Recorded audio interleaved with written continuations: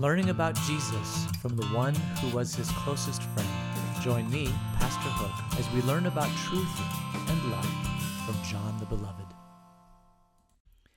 So this is a new Bible study that we're starting this morning, and this is on the first epistle, or the first letter of John. Now, there have always been a debate about whether or not John that wrote this epistle is the same John that was the beloved disciple of Jesus. I personally believe it was.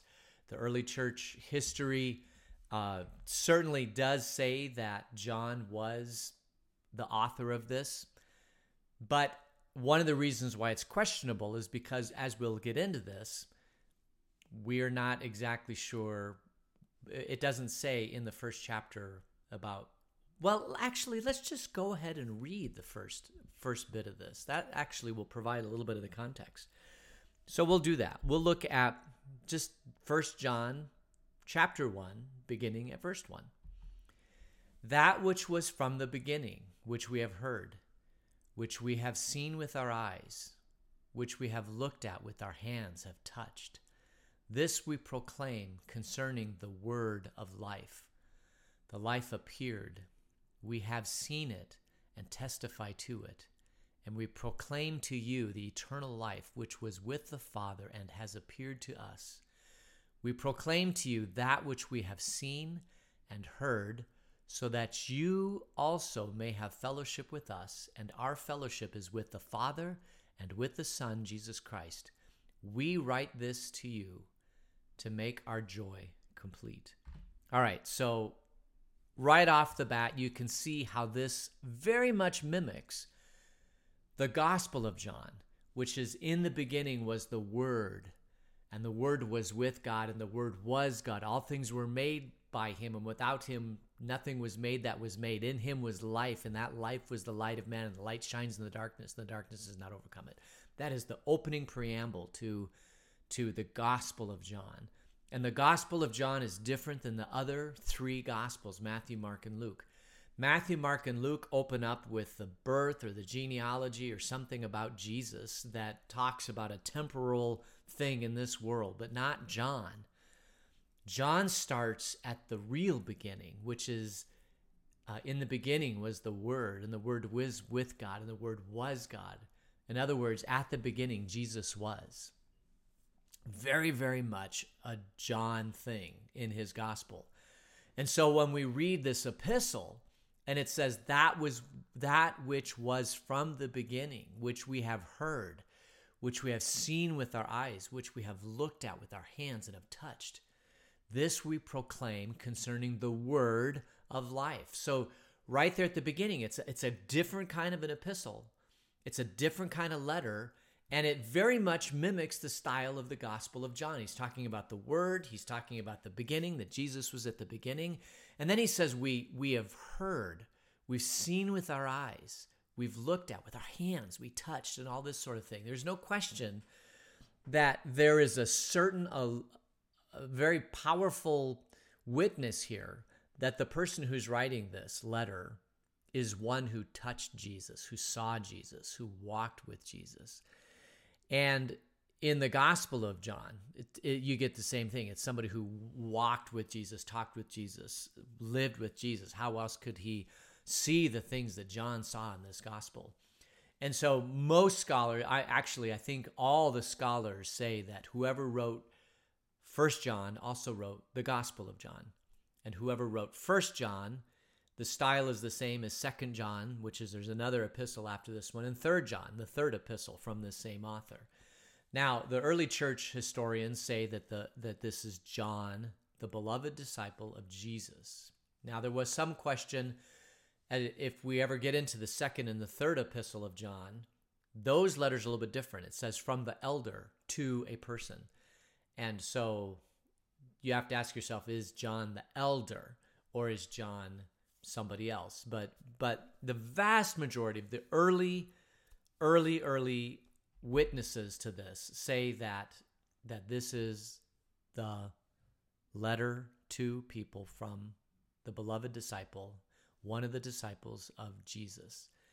And I'll even further identify that. He would be one of the three disciples that Jesus seemed to have in an inner clique: Peter, James, and John. Peter, obviously we know about who Peter is. James and John's were brothers. They were sons of Zebedee, a fisherman. They were called sons of thunder.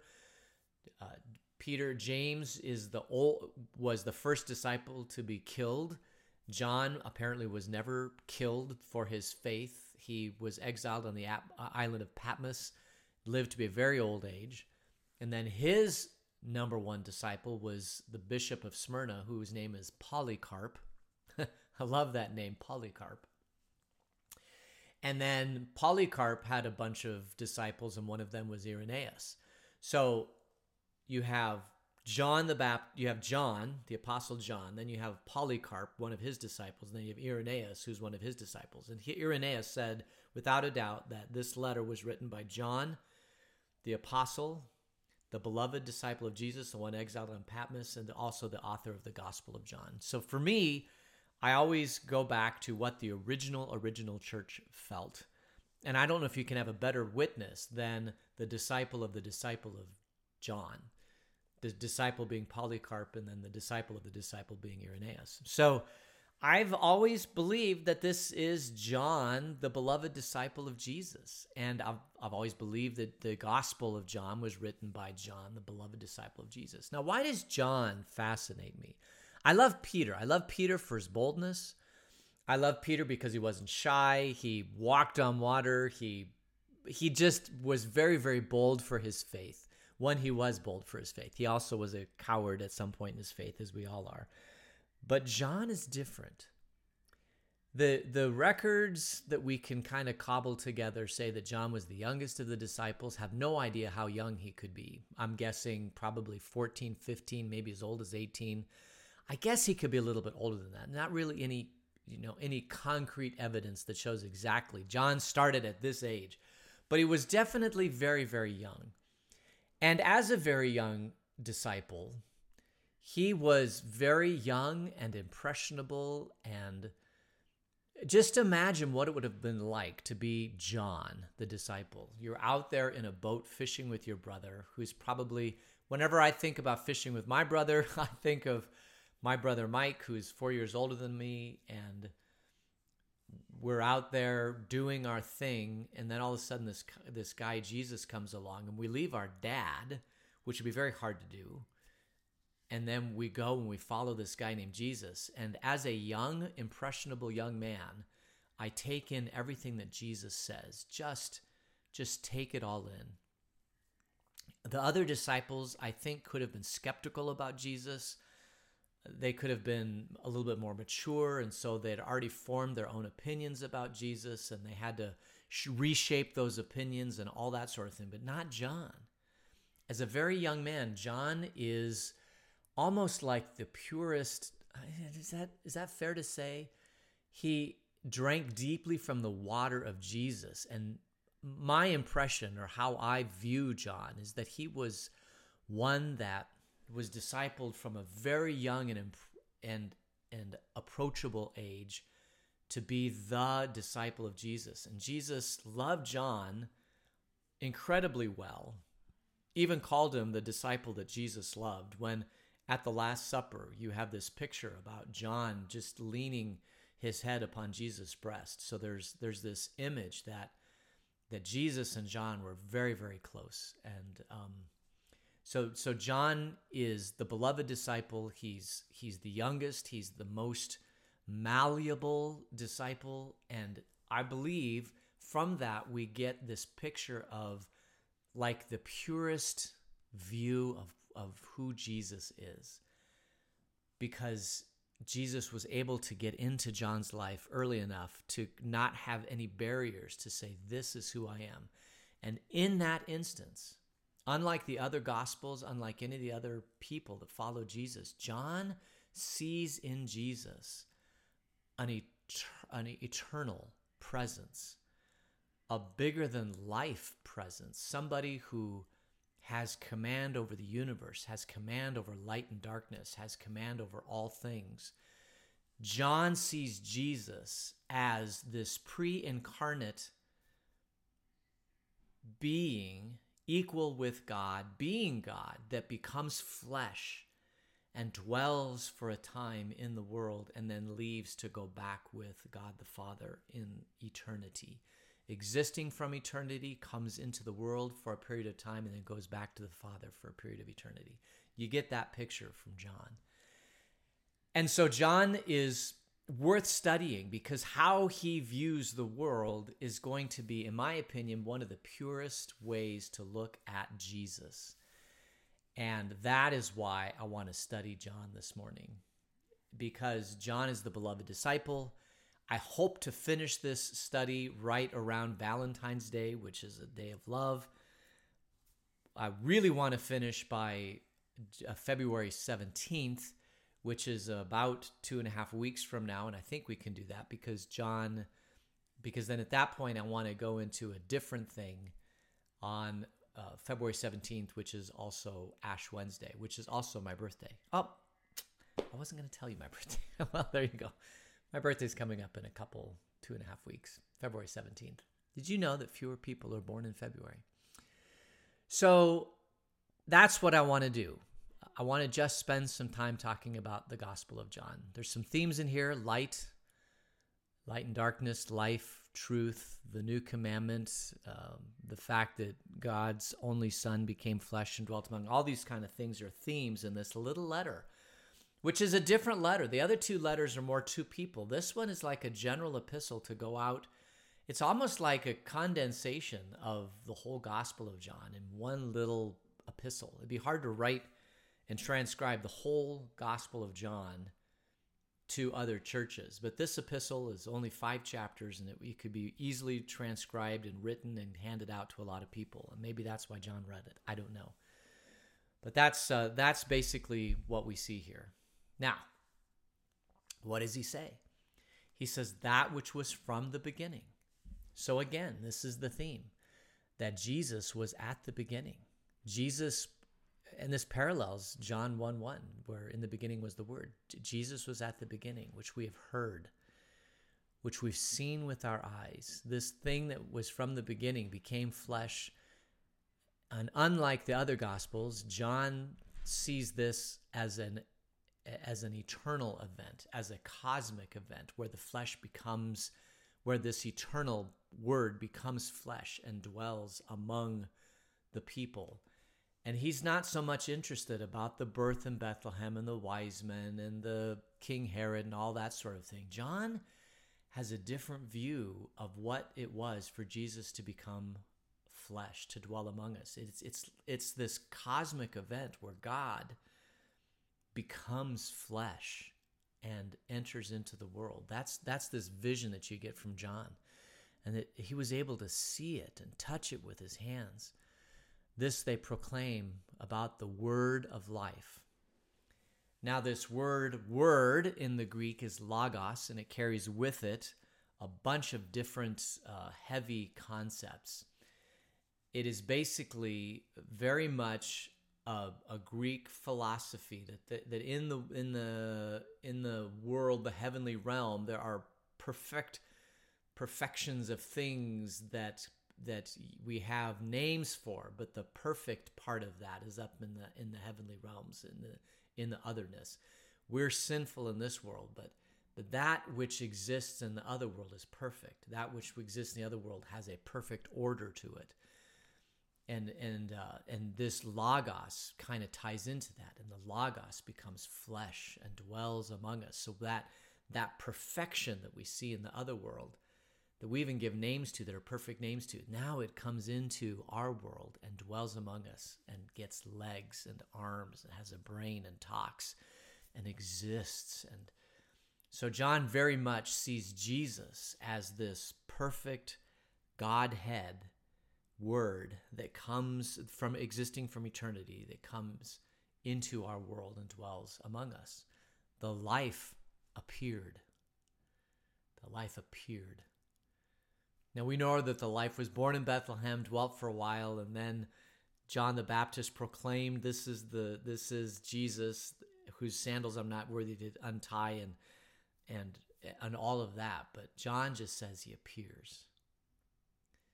And then Of course, Jesus did just appear to John, right? He's out there in the boat fishing with his brother and his dad, and all of a sudden Jesus just appears to him. So he doesn't know all the story, the backstory to that. He learns it later. But that was a very profound moment in John's life when Jesus just appeared to him. And Jesus said to John, "Come follow me." And John said, "Absolutely. Where are we going? We're going to do it." And followed Jesus till the end of his life. All the apostles followed Jesus till the end of their life. 11 of the 12 died for their faith. Only John was exiled on the island of Patmos and died a very old man from old age. But the rest of them died for their faith, which is also curious. If he's the disciple that Jesus loved, did Jesus allow that to happen because he loved John so much? The early church saw the apostles as martyrs, and it was the martyrs of the early church that propelled the early church forward. Everybody wanted to be a martyr. But so it's possible that John the apostle wanted to be a martyr just like the other 11 to show his love for Jesus and all that. But maybe Jesus didn't allow John to be a martyr because Jesus loved John so much and just couldn't, from the heavenly realm, watch his beloved disciple be killed. But these are the existential things that I just think about, because it is curious that John died at an old age, but he was called the beloved disciple. And I wonder if there's a connection there. And I believe there is. I believe the connection is that Jesus didn't want him to. He loved him too much. There is obviously a deep and abiding love between those two. I don't know if you've ever had somebody that you've loved deeply, and I'm not talking about the erotic love, the eros love that the Greeks talk about, or it's a Philadelphia love, which is philos. It's a friendship love, but Jesus also talked about agape love, which is a godly type love. But I think the relationship between John and Jesus was a deep and abiding love that transcends all kind of human patterns of love.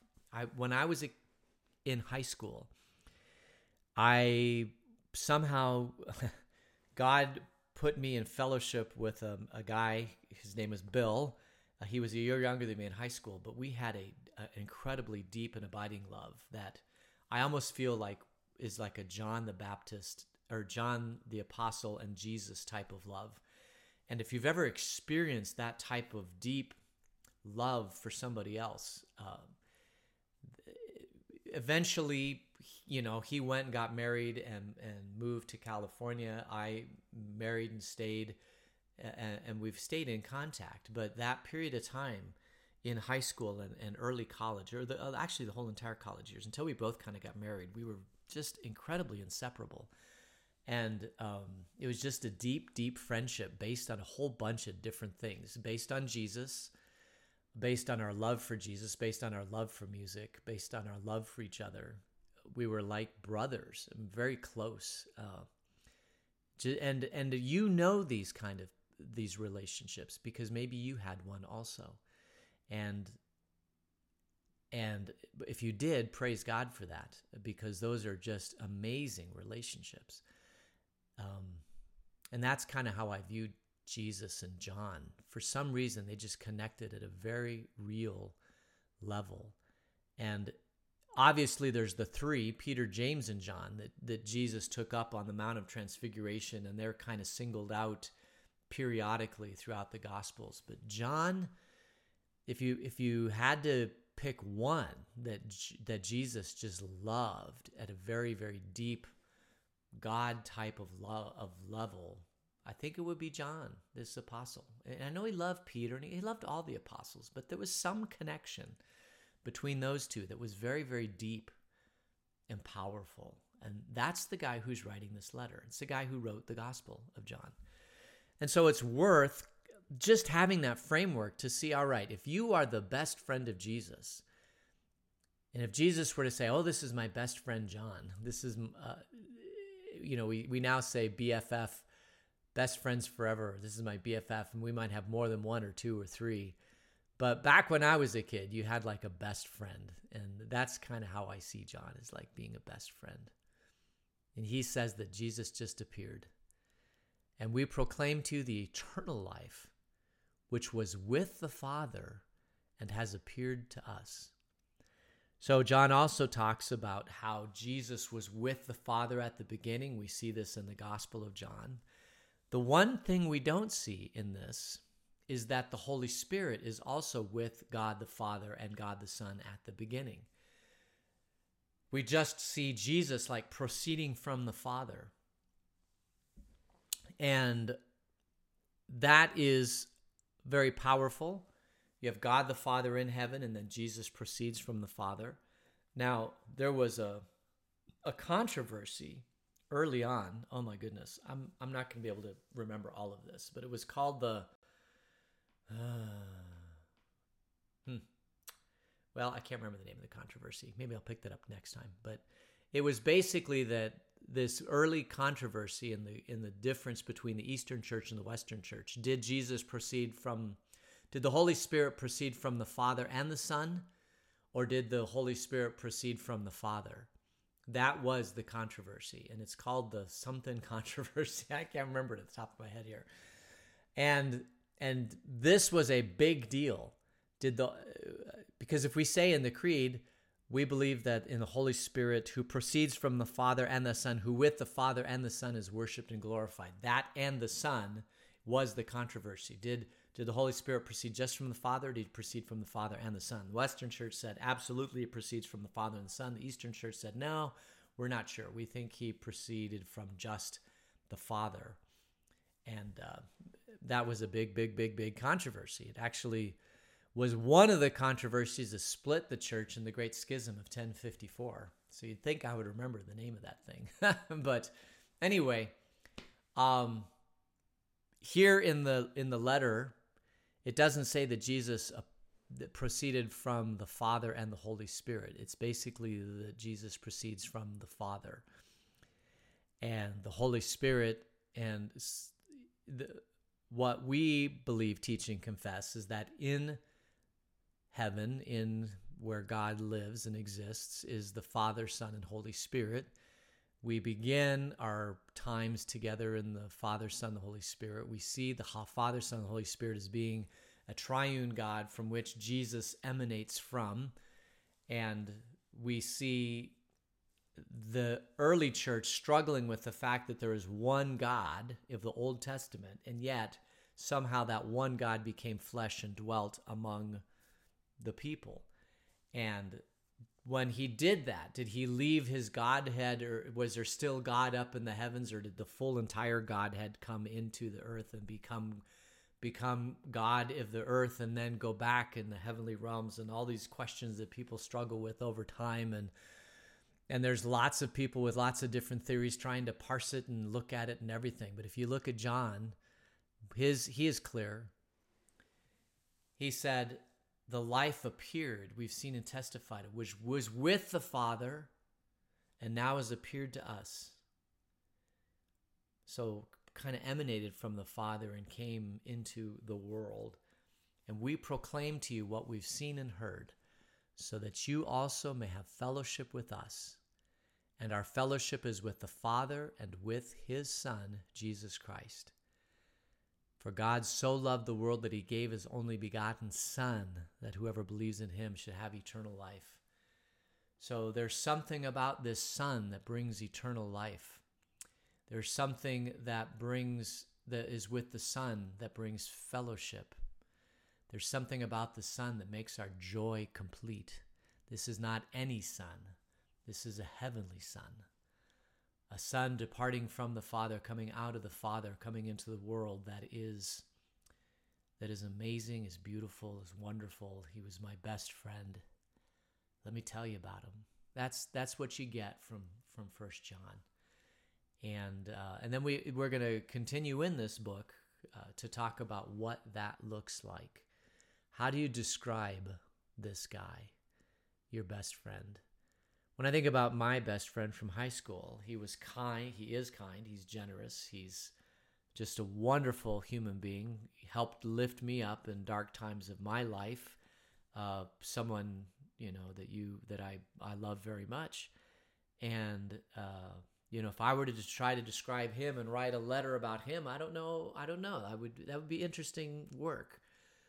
But John does. He writes this brief epistle to describe his best friend, and that's what we're going to get into.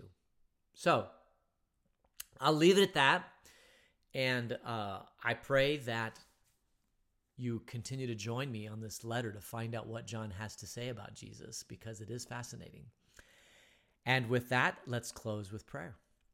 Dear God, thank you from this letter from your beloved disciple, and help us to learn more about you through his words.